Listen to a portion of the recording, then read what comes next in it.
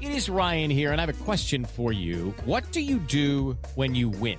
Like, are you a fist pumper, a woo-hooer, a hand clapper, a high fiver? I kind of like the high five, but if you want to hone in on those winning moves, check out Chumba Casino. At ChumbaCasino.com, choose from hundreds of social casino-style games for your chance to redeem serious cash prizes. There are new game releases weekly, plus free daily bonuses. So don't wait. Start having the most fun ever at ChumbaCasino.com. No purchase necessary. VGW Group. Void where prohibited by law. See terms and conditions. 18+.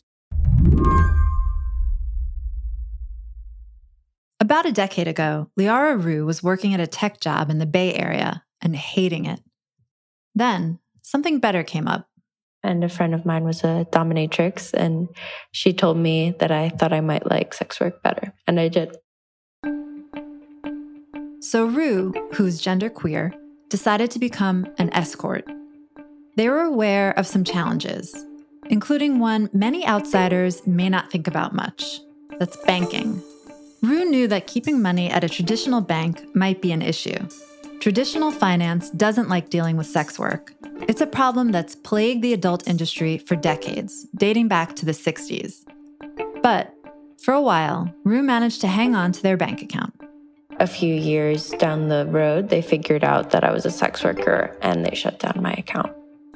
Losing bank accounts and being shut out of traditional banking altogether is common for sex workers. As many as 2/3 have lost access to either a bank account or financial service, according to data from the Free Speech Coalition, a U.S. trade association for the adult industry. Some 40% have lost access to a bank account in the past year.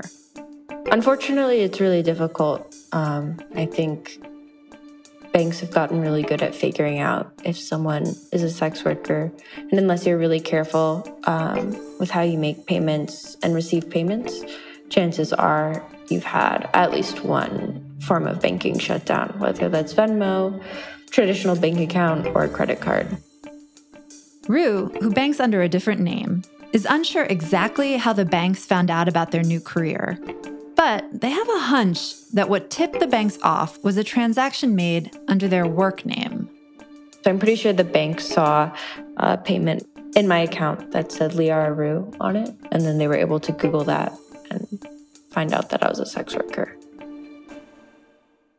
It's hard to overstate how difficult it is to function without access to a bank account, especially if you're operating any kind of business.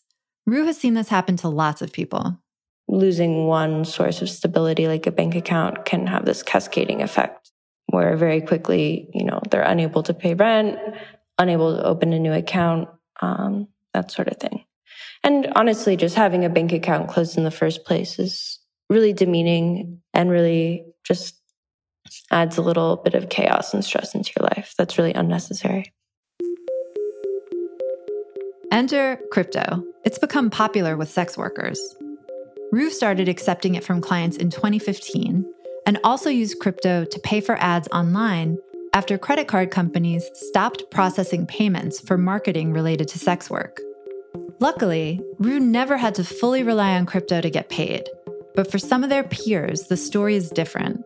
I had a couple friends who were undocumented, and so their relationships with their banks were already tenuous.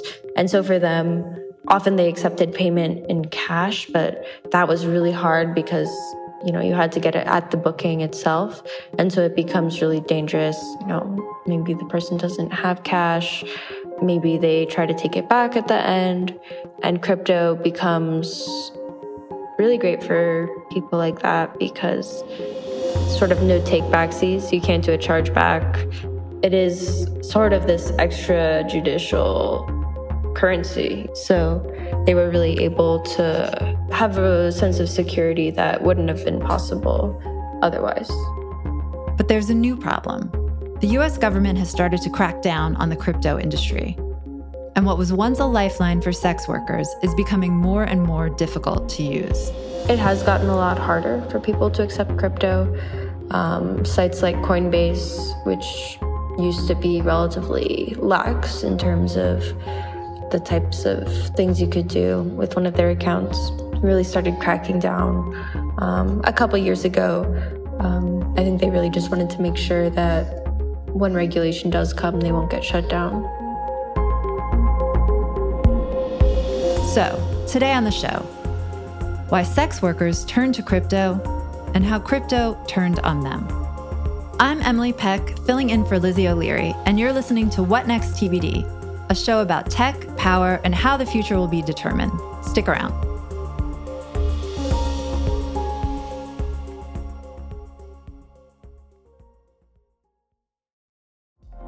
Apple Card is the perfect cashback rewards credit card. You earn up to 3% daily cash on every purchase every day. That's 3% on your favorite products at Apple, 2% on all other Apple Card with Apple Pay purchases, and 1% on anything you buy with your titanium Apple Card or virtual card number. Visit apple.co/card calculator to see how much you can earn. Apple Card issued by Goldman Sachs Bank, USA, Salt Lake City branch. Subject to credit approval. Terms apply. Okay, round two. Name something that's not boring. A laundry? Ooh, a book club. Computer solitaire, huh? Ah, sorry, we were looking for Chumba Casino. That's right, ChumbaCasino.com has over 100 casino-style games. Join today and play for free for your chance to redeem some serious prizes. ChumbaCasino.com. No purchase necessary. Void where prohibited by law. 18 plus terms and conditions apply. See website for details.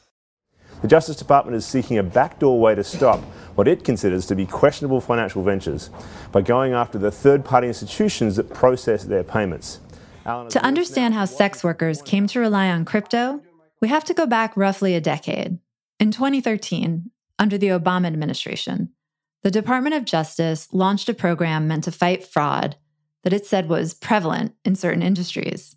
The initiative was known as Operation Choke Point. Let's say it firmly reminded banks of their duty to screen businesses from industries that are said to pose an elevated risk of fraud. And among those industries were payday lending, with firearms, but also pornography. That's Joel Khalili, a reporter at Wired. He recently wrote about the ways sex workers relied on crypto and how it started to fail them. So in Republican circles, that scheme was suspected to have been devised as a way of putting disfavored industries under pressure, kind of through the application of soft power. So instead of going through Congress to impose a ban on X or Y industry, which involved kind of all manner of political friction, right? Instead, the banking regulators leaned upon the banks to kind of choke those industries out instead. That's what the theory goes. An investigation later conducted by the Justice Department kind of dismissed that interpretation. Is nonetheless suspected to have caused banks to sever ties with the adult sector. As for Operation Choke Point 2.0, that's the crypto industries kind of calling back to the original Operation Choke Point. It's saying that we are now facing the same problems that faced that payday lenders, that firearms, that the pornography industry faced under the original Operation Choke Point. Right. So it's basically like a way to get these industries out of the mainstream by cutting off their access to banks. Because if you don't have access to a bank in 2023, it's pretty hard to stay in business, whether you're a crypto company or a sex worker. Right. That's it. So from the crypto company's perspective, you effectively cannot operate, right? You can't pay your staff, you can't pay partners, you can't handle the conversion of dollars into cryptocurrency. You cannot operate without access to banking. And what happened as a result of the first Operation Choke Point? Did people go out of business? Is that when sex workers really started to get cut off from the financial sector, from banks, or what happened? So sex workers, and this is, by the way, irrespective of whether they engage in legal or illegal sex work, have found it difficult to secure banking services for decades, at least since the 1960s, around which time the pornography industry was kind of beginning to grow at a serious clip in the US. It's more the case that Operation Choke Point is suspected to be among a number of events that kind of contributed to making that problem more acute. It's largely anecdotal evidence, right? The industry suspects that its problems were aggravated by this initiative. Right. And I guess what happened also, as you said before, is there were more sex workers coming into the industry. So more people who are going to get unbanked. So it becomes a bigger problem because more people are doing the actual work. Right. And that's kind of specific to the condition of the last few years with the rise of these digital creator platforms, whether that's OnlyFans or Fansly. In the US, full-service sex work, also known as prostitution, is illegal in every state except Nevada. But other forms of sex work, like selling nude images or broadcasting from a live cam, are legal. For banks, the difference doesn't seem to matter. And how do banks find out when a sex worker is a sex worker? Yeah, so that's an interesting question. But because of the lack of transparency surrounding the reasons for account closures, we're reliant to an extent on speculation here. But, so sex workers believe that there could be a few different ways that a bank might kind of cotton on and a tip-off from an individual or an anti-pornography lobby that disapproves of what they're doing. Wow. Perhaps it's the origin of the inbound payment or the payment reference. For example, as I mentioned earlier, you might have some come into your bank account with a payment reference from OnlyFans.com or from whatever other business that is very clearly associated with the adult industry. The other possibility is that it's the pattern of the payment. So because of the nature of the work and because sex workers are kind of perpetually concerned about losing access to their bank accounts, they tend to receive a high volume of transactions and then withdraw those funds immediately. The thinking in some corners of the adult industry is that this pattern might be looked upon by the banks or at least the automated systems that the banks use as a red flag, kind of perhaps indicative of criminal activity. But the reality is that it's never really clear, one, how the banks find out that they as a client work in the adult industry, and two, the reasons for the policy against serving people that operate in that industry. Yeah, we just, I also host the Slate Money podcast. We just talked about there's a broader issue where people get their bank accounts closed and they don't know why. Maybe because they took like a trip somewhere or spent or received a large sum of money. And then all of a sudden they're blocked from access to their bank account. But for most of those people, they just go and open a bank account somewhere else. But for sex workers, the way you describe it in your piece, it's sort of like a whack-a-mole. Like they go and open another account, that gets closed, and then on and on. Based on my conversations with people that operate in the industry, it is common for personal bank accounts to be closed. But what's particularly difficult is for a sex worker that's attempting to set up a business bank account to secure that service in the first place. So Ali Ray, for example, went from bank to bank to bank. She says that she went to visit kind of every bank under the sun. None would give her a bank account in the first place. I believe it's somewhat easier to find a new bank to provide you with a personal account, but then the risk is always that bank account is later closed with at zero notice and with no justification, leaving your cash sometimes kind of locked inside. For sex workers, the idea of an alternative currency, like crypto, is more than just a way to circumvent a hostile banking system. It's a way to take control of the money they've rightly earned. Without it, and without access to a bank, workers can be left extremely vulnerable. So in the story, I kind of point to the fact that this is a bit of a sliding scale, right? So not having access to bankings and payment services it can create small issues, small frictions in your life, right? It means that you can't split a bill with your friends after dinner.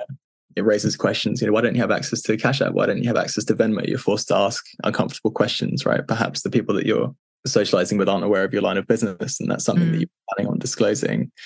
And then on the complete other end of the spectrum, it can create really dangerous situations whereby you become reliant, dependent on other people for access to financial services. So whether that's a partner or a friend or whoever else, if you need to rely on them to custody your wealth, by definition, that creates opportunity rather for abuse. It creates dangerous situations, no matter the intention of the person who may be very well-meaning. The problem is that it creates opportunity, right? That's a loss of control. Absolutely.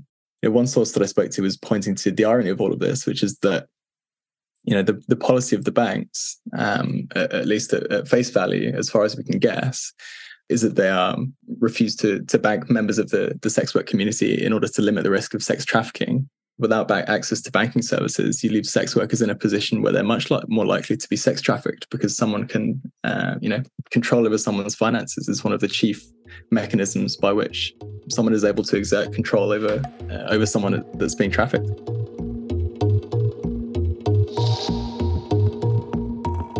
When we come back, at one point, crypto was a lifeline for sex workers, but not anymore.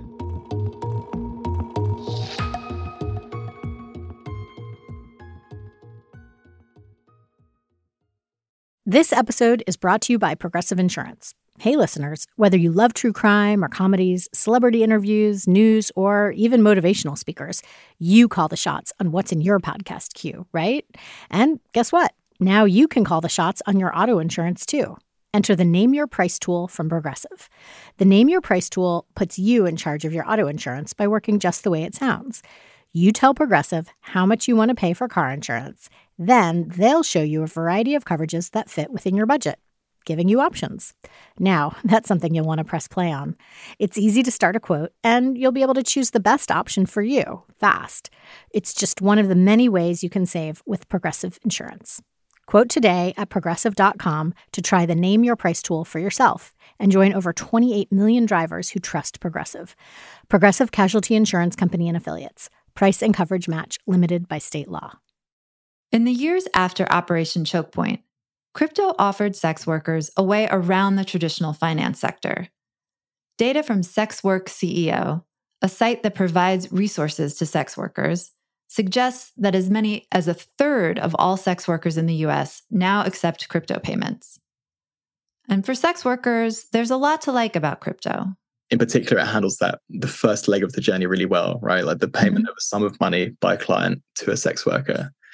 It's great for the client because, they don't have to supply personal information that they, and they don't end up with an incriminating transaction reference on their bank statement that reads, $7.99 to OnlyFans, and perhaps their spouse or whatever comes across it. It's great for sex workers because they can receive payment directly to a cryptocurrency wallet without incurring the fees levied by the platforms, which is another, I suppose, issue with the OnlyFans model, is that the fees are significant in the region of around 15 to 20%, I believe.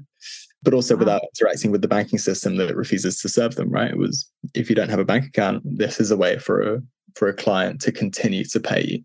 And it also gets around the infamous chargeback issue with sex work, right? Where if customers put this, they charge whatever they're paying for on their credit card, and then maybe their spouse, like you said, sees the charge and they're like, oh, that was a mistake. And then they ask for their money back through the credit card company, and then the credit card company makes the sex worker pay that money back. Right, absolutely. Sorry, yeah, that's a good point. So because crypto transactions by nature cannot be reversed in the same way as credit card payment, it also liberates sex workers from that risk of chargebacks. As you say, this process whereby a payment is taken back after a client raises a dispute with their card provider, and often at the point that the dispute is raised, they've already received the content provided by the sex worker. But for all of crypto's promise as an alternative to the traditional finance system, it never really panned out. Few places, if any, accept crypto as a form of payment, meaning that often sex workers need to convert their crypto into cash, and that's where issues tend to come up.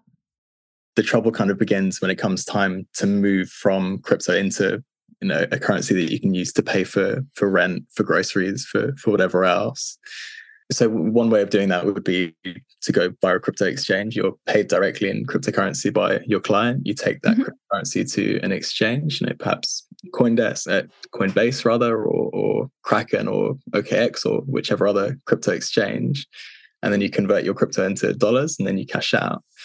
The problem there is that, there are scenarios in which exchanges are closing the accounts of sex workers. So Ali Knox, another sex worker who I cite in the story, has been banned from multiple crypto exchanges just as she has had her bank accounts withdrawn.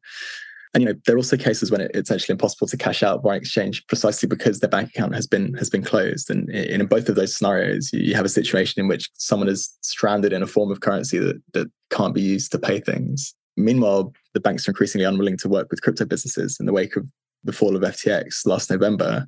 And that means that, the crypto businesses that popped up to make this whole process easier for sex workers, they handle the entire flow from, payment by the client in cryptocurrency to the conversion into dollars to cashing out to the bank. Those crypto businesses aren't able to operate because they can't maintain, the banking relationships of their own. Right. Oh. Right. So, in the piece, the way I kind of put it was that this effort to establish this alternative financial system that can be used by marginalized groups as a means of bypassing traditional banking is kind of dependent on this uneasy and actually quite rapidly deteriorating truce with the legacy financial institutions that you're trying to bypass in the first place. But in the case of crypto, their regulatory future was sort of pretty murky, and still kind of is pretty murky. But with these sex workers, there's illegal and legal work. It almost seems like, shouldn't the government do something? If the work is legal, these people should have access to the financial system, to banks. I mean, I agree. And so this is the argument of the advocacy groups. Frequently, the line among advocacy groups is that all sex work should be decriminalized. By criminalizing a portion of sex work, i.e. full service sex work, and not criminalizing the other, the argument goes that you create opportunity for a broad brush approach, right? You lump all sex work into one bucket, and it doesn't matter if part of it is legal and part of it not, because the whole industry will be treated as if it's illegal. So decriminalization is one solution, one checkpoint on this road to solving the banking access issue is decriminalization, right? Minimizing the stigma around sex work.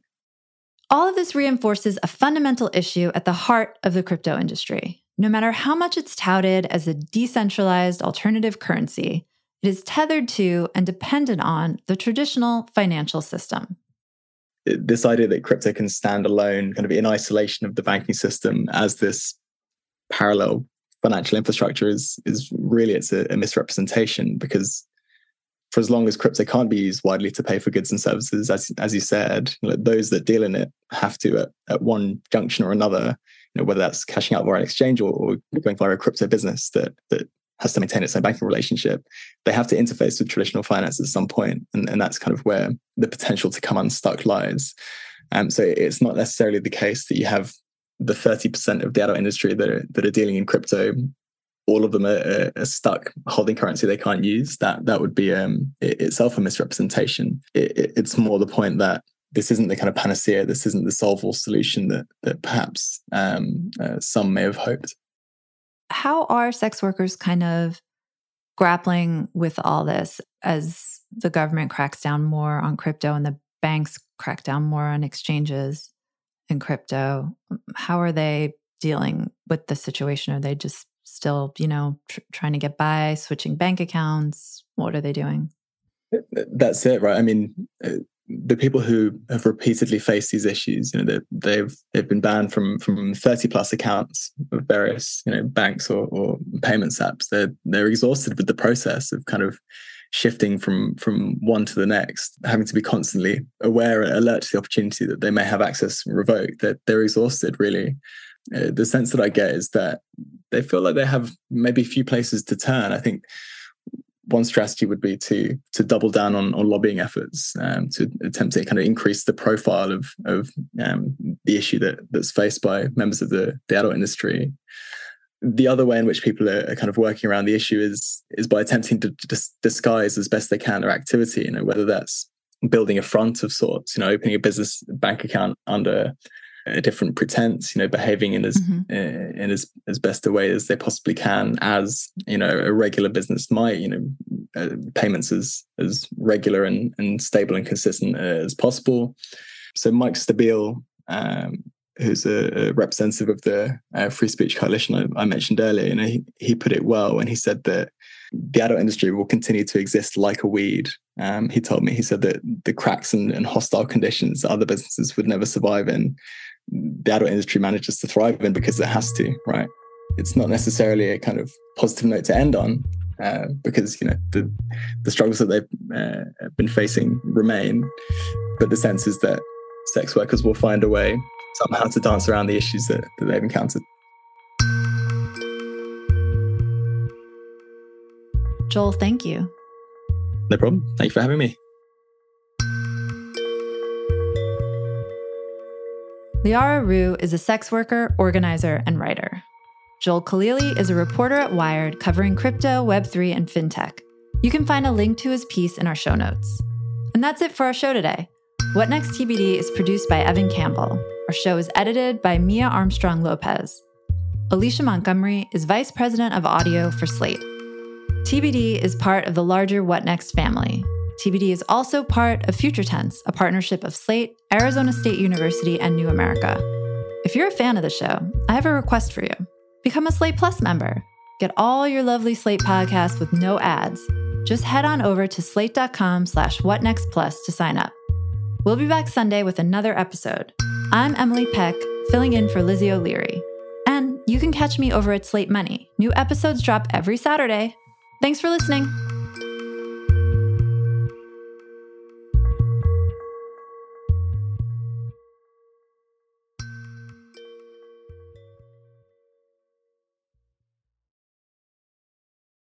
It is Ryan here, and I have a question for you. What do you do when you win?